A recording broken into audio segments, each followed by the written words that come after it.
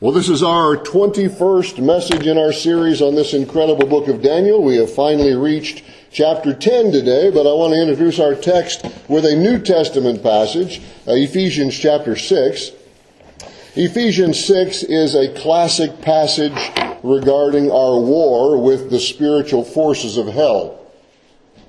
The Apostle Paul challenges us to put on God's armor so we can withstand Satan's schemes. It's a familiar passage to those who have been reading and studying God's Word for a while. We are not going to develop every thought or concept in this landmark scripture, but there is a reference to something that is relevant to our study in Daniel that we want to examine. A number of weeks ago, someone knocked very loudly on our front door in the middle of the afternoon. I knew it must be a stranger because most everyone who's been to our house knows which door we use 99% of the time, and it isn't that one. I went to the door. There was a fellow standing there who was very distraught. He was so upset he was almost shaking. He believed he was being attacked by spirits. He said he could hear them in his car. He and his wife could hear them in their house at night. They were terrified. They couldn't sleep. They didn't know what to do. He had a statue of the Virgin Mary in his car. He had a crucifix on his dashboard. He had a braid of sweetgrass lying on the seat. He'd been reciting his memorized prayers. He had smudged his house repeatedly. He was trying everything to get relief, and so I guess he thought he'd try me too. We talked, and I quoted some scripture to him. I prayed for him. I got the feeling after a while that he was possibly under the influence of some sort of drug. But we talked, and I prayed, and he left. And as he was driving down the driveway, and I went back in the house there, I was quite burdened and continue to be burdened for people who are so completely overwhelmed by fear that they don't know what to do. They are in bondage to the spirit world and all of its evil. And the Apostle John, speaking about the spirit of the Antichrist, which he said was already operating in this world, the Apostle John wrote in 1 John 4:4, he said, "You are of God, little children, and you have overcome them," meaning the spirits of Antichrists, because he says, "Greater is he who is in you than he who is in the world." Famous phrase we often quote from 1 John 4:4. Greater is he who is in you than he who is in the world. And as my visitor drove away, I thought, if only folks could taste the freedom from fear that's in the Lord Jesus Christ. Well, Ephesians chapter 6, verse 10 is where we're going to begin to read. Ephesians 6 and verse 10. Just going to read 3 verses. "Finally, my brethren, be strong in the Lord and in the power of his might. Put on the whole armor of God, that you may be able to stand against the wiles of the devil.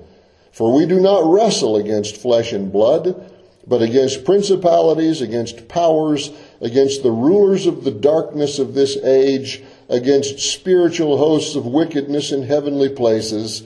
Therefore take up the whole armor of God, that you may be able to withstand in the evil day, and having done all, to stand." Note in this passage that we are to be strong in the Lord and in his power, and put on his armor. This is not a challenge for us to cowboy up and get tough and grit your teeth and fight the devil. An old-time preacher from over 100 years ago, Billy Sunday, was quite flamboyant and colorful as he preached. I remember reading one of his sermons many years ago in which he said, as he could really get the crowd fired up to battle against evil. And he said this, he said, "As long as I've got a fist, I'll hit the devil. As long as I've got a foot, I'll kick the devil. As long as I've got teeth, I'll bite the devil. And when I'm old and toothless, I'll gum him till I die." Well, that makes exciting and entertaining preaching. But that's not really Paul's challenge here in this text. The apostle says, "Be strong in the Lord and in his power, and put on his armor." So the focus is not on how tough I can be. The focus is on how I can access the power of God, and I do that by putting on His armor and relying on His strength. So yes, we must be determined. We must be focused on obeying the Lord and submitting to Him and denying to self. But my victory is not based on my personal willpower. It is based on how I use the Word of God and how I apply the Word of God, which we would see if we proceeded on through the text. But I want to focus our thoughts as we introduce into Daniel here on verse 12. Look at verse 12 again. We wrestle not against flesh and blood, but against principalities, against powers, against the rulers of the darkness of this age, against spiritual hosts of wickedness in the heavenly places. Paul reminds us again, he says, we are not in a war with human beings. A very important truth for us.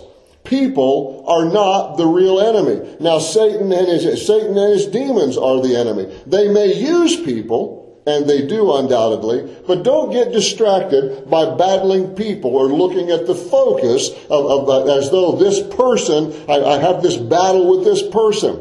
Satan and demons are the real enemy.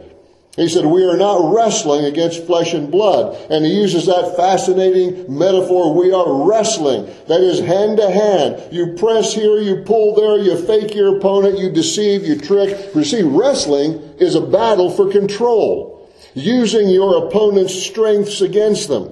Gaining control over your opponent so you can dominate them. See, the forces of hell, Paul says, they want to get you in a hold that you can't get out of. They want to get you in a grip that you can't break free from. That's what wrestling is. To get your opponent in a hold that they can't get out of and get them in a grip that they can't break free from so you can dominate them. So it's a very fascinating metaphor that Paul uses in our spiritual battle. He said, we are wrestling against flesh and blood. And that Satan and the forces of hell and his demons, they are doing whatever they can possibly do to get us in a grip that we can't break free from and to get us in some hold that we can't escape from.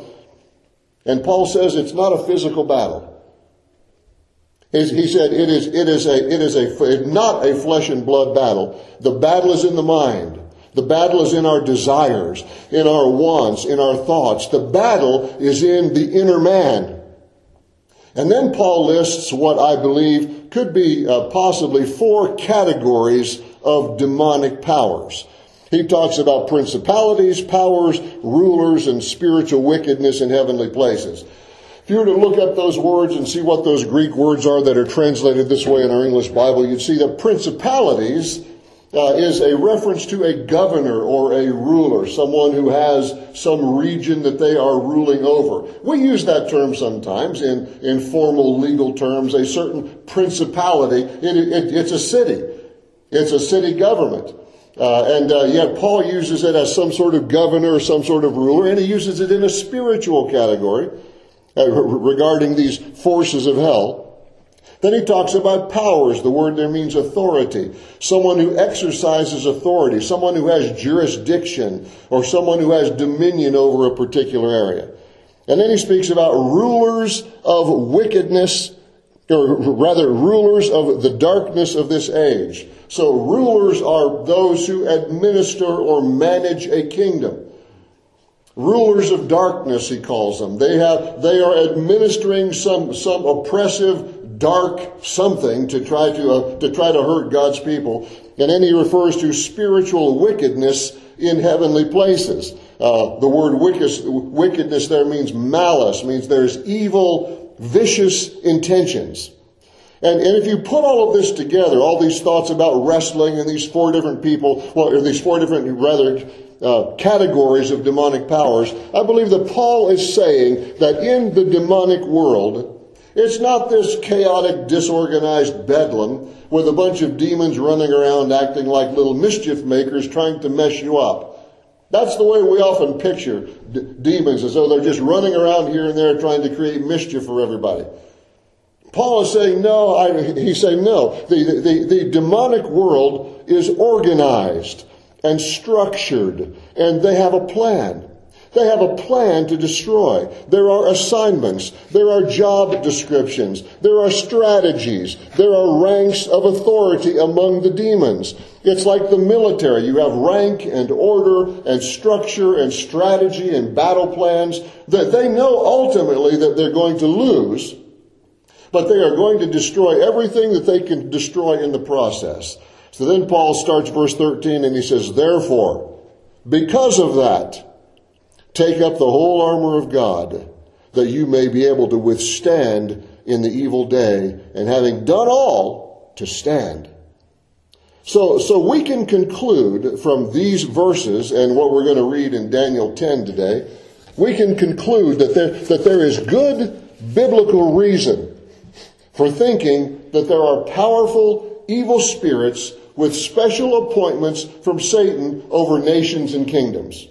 When Satan tempted Jesus, you will remember, he took him up and he showed him all the kingdoms of the world, and he said, I'll give you all of this if you'll bow down and worship me. Of course, we know Satan kind of has an inflated notion of his power in relation to the sovereignty of God. But under God, it is true that the Bible calls Satan, for 2 Corinthians 4:4, he calls him the God of this world. He gives his power to those who worship him, according to Revelation 13. He is, according to Mark chapter 3, verse 22, he is the prince or the ruler of demons. 2 Corinthians 4:4 says he blinds the minds of unbelievers. He's the God of this world who blinds the minds of unbelievers. Revelation 12, it says that Satan deceives the whole world. And there are a couple of great parables in Matthew 13. One of them indicates that Satan plants his weeds, his seeds, you might say, fake believers. He plants fake believers around among God's people. And then he steals the seed of the word when it's sown. That very clearly says in Matthew 13. Paul wrote in 2 Timothy 2:25, he said, Satan takes people captive to do his will. He said in 1 Thessalonians 2:18 that he tries to hinder missionary activity, the outreach of trying to reach people for Christ. And of course, since we know that Satan, the ruler of the demons, does all of those things, then we can conclude with good reason that this is what he assigns his demons to do as well. So now, if you will, look at Daniel chapter 10. I heard some of your pages already turning there. Let's read this very, very interesting chapter. It's a relatively short chapter. We're going to read all of it with a bit of commentary along the way. Then we'll try and unpack the information that's given to us here. So in Daniel chapter 10, Daniel writes, in the 3rd year of Cyrus, king of Persia, a message was revealed to Daniel, whose name was called Belteshazzar. The message was true, but the appointed time was long, and Hebrew students say actually maybe a clearer way to translate that phrase, the appointed time was long, was that it was a long time with great conflict. And so there's a time of conflict, war, and tribulation. And so he says, this vision that I got, he said, it's true, but the appointed time, or the way that it's laid out, was a long time of conflict and war. And Daniel says he understood the message and had understanding of the vision. In those days, I, Daniel, was mourning 3 full weeks. I ate no pleasant food, no meat or wine came into my mouth, nor did I anoint myself at all, till 3 whole weeks were fulfilled. Now, we don't know why Daniel was mourning. He doesn't say. There are some people theorize that he was concerned about the people returning to Israel, which was in the process of happening. But we don't know exactly what it was that drove Daniel to this time of mourning, where he was fasting and praying and mourning before the Lord for 3 weeks. Then in verse 4, on the 24th day of the 1st month, it would be on our calendar early April, I was by the side of the great river, that is, the Tigris.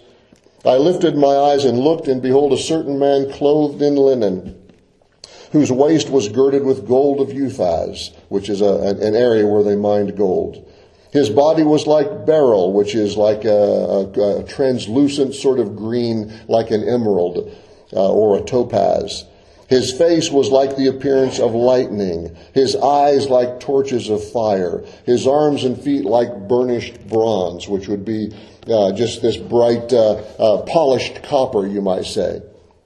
And the sound of his words were like the voice of a multitude. His voice was like the roar of a crowd of people. It was so incredibly awesome that Daniel basically collapses as he hears this voice. Now, when we read that time, or that his body was like beryl, his face like the appearance of lightning, he was clothed in linen and his waist girded with a gold belt. And when we read all those things, you say, wow, who was that? Well, many Bible students, myself included, believe it was what we call the pre-incarnate Christ. That is, Christ before he came to earth. God the Son, who did appear at various times in the Old Testament. This description is almost exactly like what the Apostle John saw in Revelation chapter 1. And in that passage, it very clearly indicates that it is the Lord Jesus Christ. So we are quite confident that this vision as well that Daniel has is God the Son appearing to Daniel as this brilliantly bright angelic being. Linen is the clothing of a priest. Beryl is this clear green jewel like topaz or emerald. He's got this face bright as lightning, his eyes like blazing fire, his arms and feet look like polished copper, his voice is like the roar of a crowd of people, and Daniel he sees this and he just collapses. Verse 7 says, I, Daniel, alone saw the vision, for the men who were with me did not see the vision. But a great terror fell upon them, so that they fled to hide themselves. Therefore I was left alone when I saw this great vision, and no strength remained in me, for my vigor was turned to frailty in me, and I retained no strength.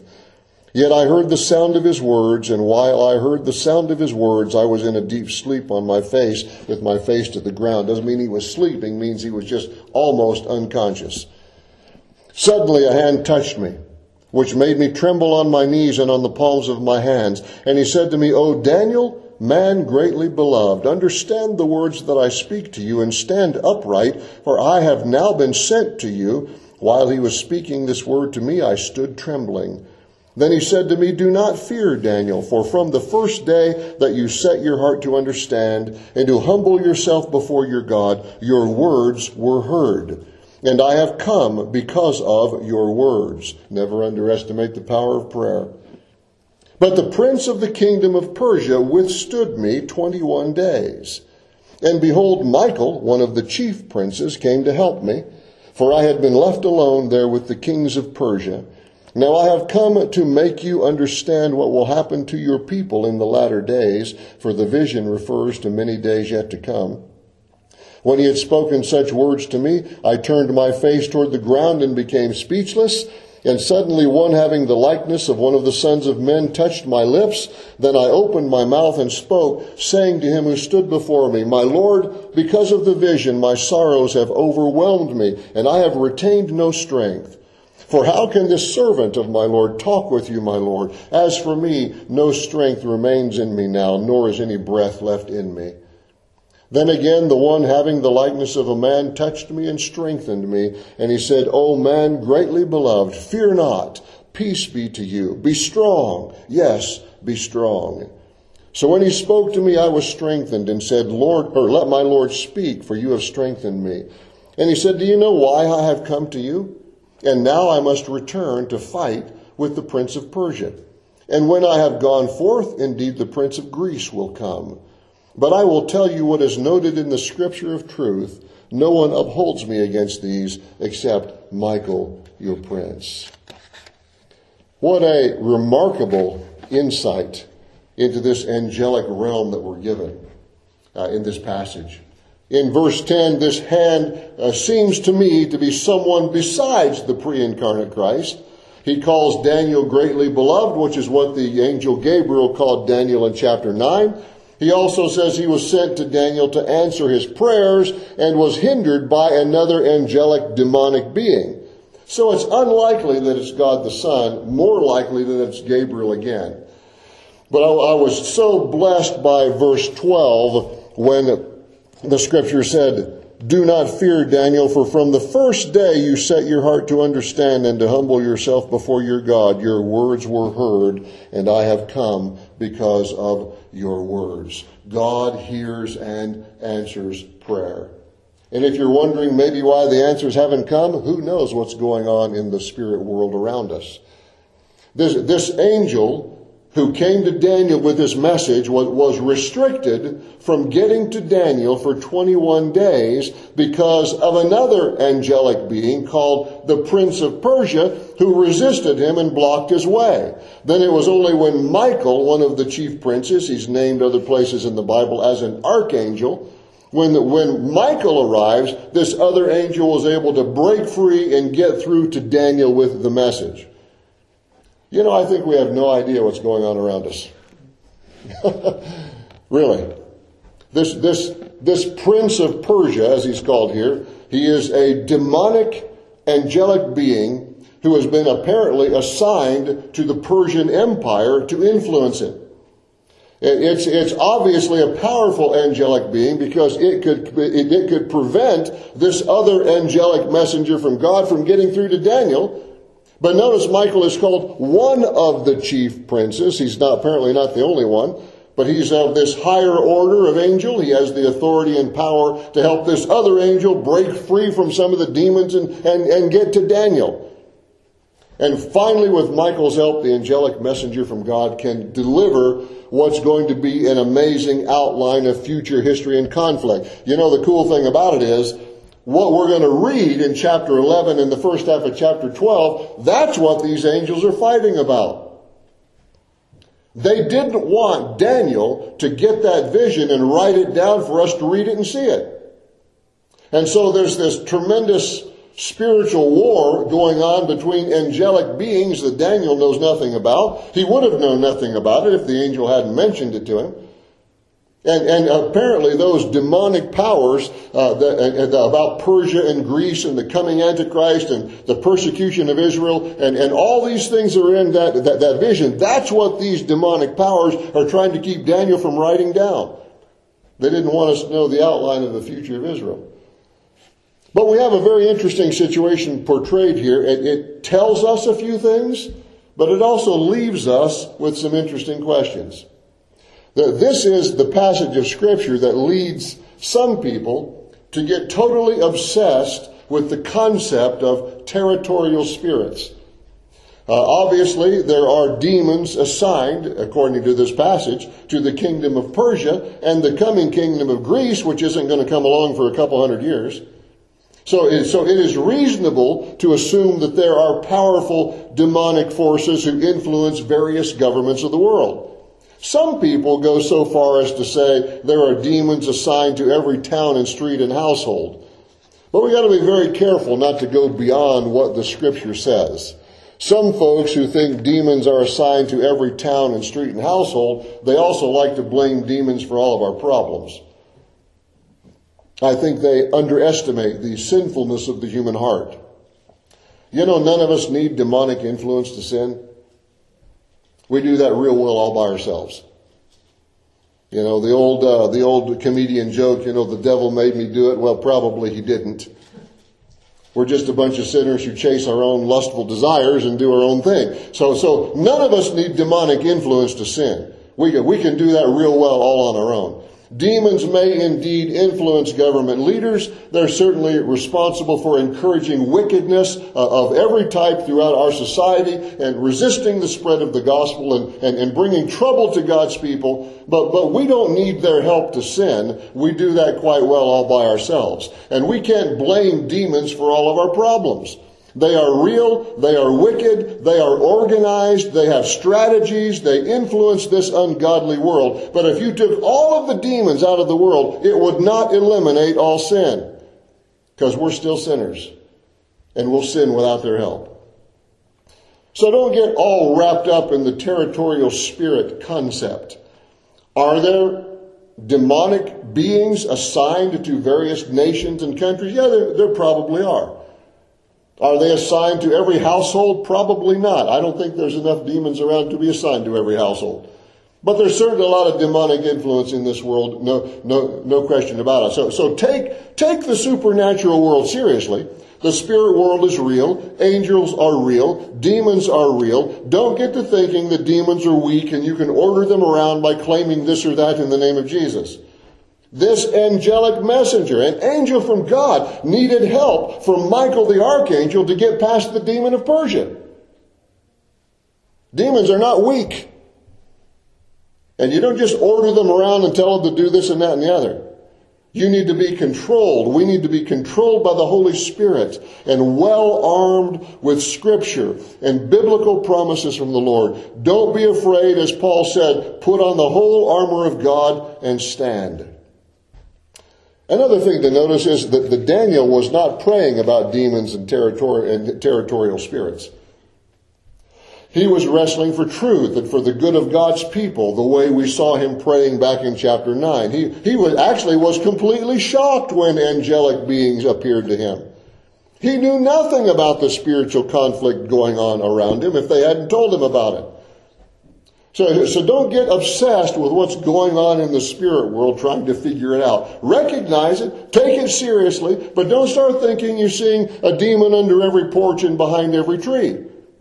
That Daniel's praying was not about angels and demons, and ours should not be either. We should wrestle in prayer for the things that we know are God's will in our lives and our families and our churches and our city and our world. But we should leave it to God as to how He's going to use angels to get His work done. Our focus should be knowing God, being filled with the knowledge of the Word of God, and praying in submission to the Spirit of God.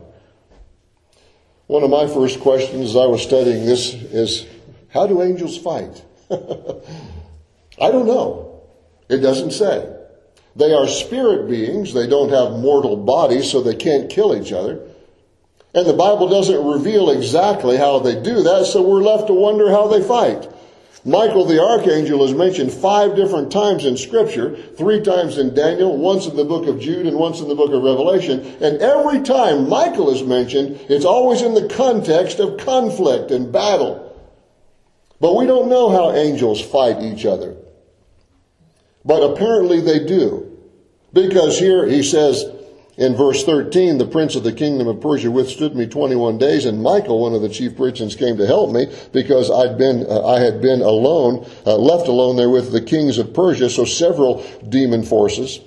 But then look at verse 20.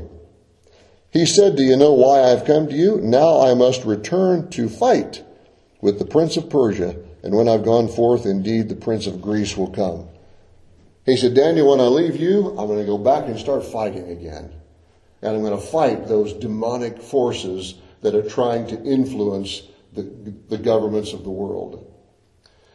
If we could see the unseen world, we would be amazed at the forces of good and evil battling all around us. God has only given us a little sneak peek here in Daniel 10. No one would know simply by looking at the kingdom of Persia that there were powerful spiritual forces at work. But God pulled back the curtain for us for just a little glimpse. Satan often uses his demons to influence government leaders to turn against the people of God. It was certainly true in Persia. We'll see it in chapter 11. And it was true in Greece. Undoubtedly, it's true in Washington, D.C., and in Ottawa, Ontario, and in Moscow, Russia, and many, many, many places around the world. There is much more to this universe than meets the eye. But I was struck as I was looking at this again by the encouraging words of the angel in verse 18 and 19. Let's look at that again, if we would, please. Verse 18. Then again, the one having the likeness of a man touched me and strengthened me, and he said, what great words, O man greatly beloved, fear not. Peace be to you. Be strong. Yes, be strong. Daniel was so exhausted from this experience, he said in verse 17, he could hardly breathe. He said, no strength remains in me, nor is any breath left in me. He was so wrung out, we would say in our modern expressions. He was so wrung out, he could hardly breathe. And the angel encourages him and strengthens him and lifts him up and says, don't be afraid. Don't be afraid, Daniel. You are loved by God. Be strong. Be strong. You can do this. We are here. We will help you. We won't take the time to turn there, but just a thought. You can, if you're writing notes, you'll want to mark this reference down. Hebrews chapter 1 and verse 14. In Hebrews chapter 1 and verse 14, the scripture says that angels are ministering spirits sent forth to minister to those who will inherit salvation. So it's a wonderful, really cool thought. Hebrews 1:14, angels are ministering spirits sent forth to minister to those who will inherit salvation. They minister to those who know the Lord, and they minister to those who will one day know the Lord. I've had several people tell me, it's just amazing that I didn't get killed years before I got saved. I mean, I could have gotten killed so many times, and it's like I just wondered. I even wondered what time of God must be after me for something. I mean, I could have died right there. Well, Hebrews 1:14 says those angels are ministering spirits sent out by God to minister to we who know the Lord and to those who will one day know the Lord, to those who are going to inherit salvation. You don't need to see them. God says they're there. So, you feel under attack from the enemy? Never give up. You feel like quitting, throwing in the towel spiritually? Never give up. Are you fighting what seems like a losing battle? Never give up. Are you trying to be strong in the face of temptation? Never give up. Do you face a barrage of criticism for doing what you know is right? Never give up. You just get weary of the struggle? Fear not, he says. The angel says, be strong, be strong. So I encourage you, take courage, keep your eyes on the Lord Jesus Christ, feed on the Word of God, put on the armor of God. Don't be afraid, because you're not fighting alone. If you know Jesus Christ as your Savior, you have some angelic company, ministering spirits who are sent forth to help you. Stand your ground for Jesus Christ and never, never give up. Let's pray.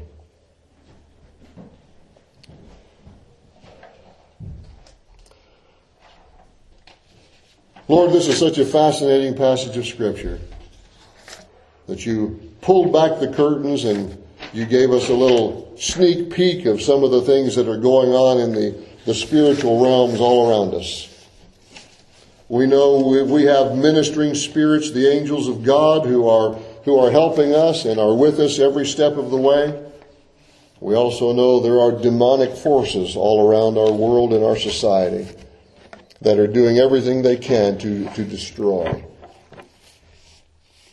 So Lord, I pray that you will help us to not be obsessed with all of these sorts of things in the spirit world. You haven't really shown us a lot that's going on there. Just a few glimpses here and there in the Scripture. So we understand that if you really wanted us to know all the details, you would have revealed it to us in the Scriptures. But what you have revealed to us, Lord, is enough for us to know that the angels of God and the demons of Satan are in mighty warfare all of the time over this world and over your people. And we thank you, Father, that we know how the war is going to turn out. We know what the end result is going to be. But Lord, we just ask you to encourage our hearts. Help us to remember the words of the angel to Daniel. Be strong, fear not. Help us, Lord, as we stand firmly for you, to not be swayed, to not be frightened, to not be gripped by fear, but to stand for the Lord Jesus Christ. We pray in his name. Amen.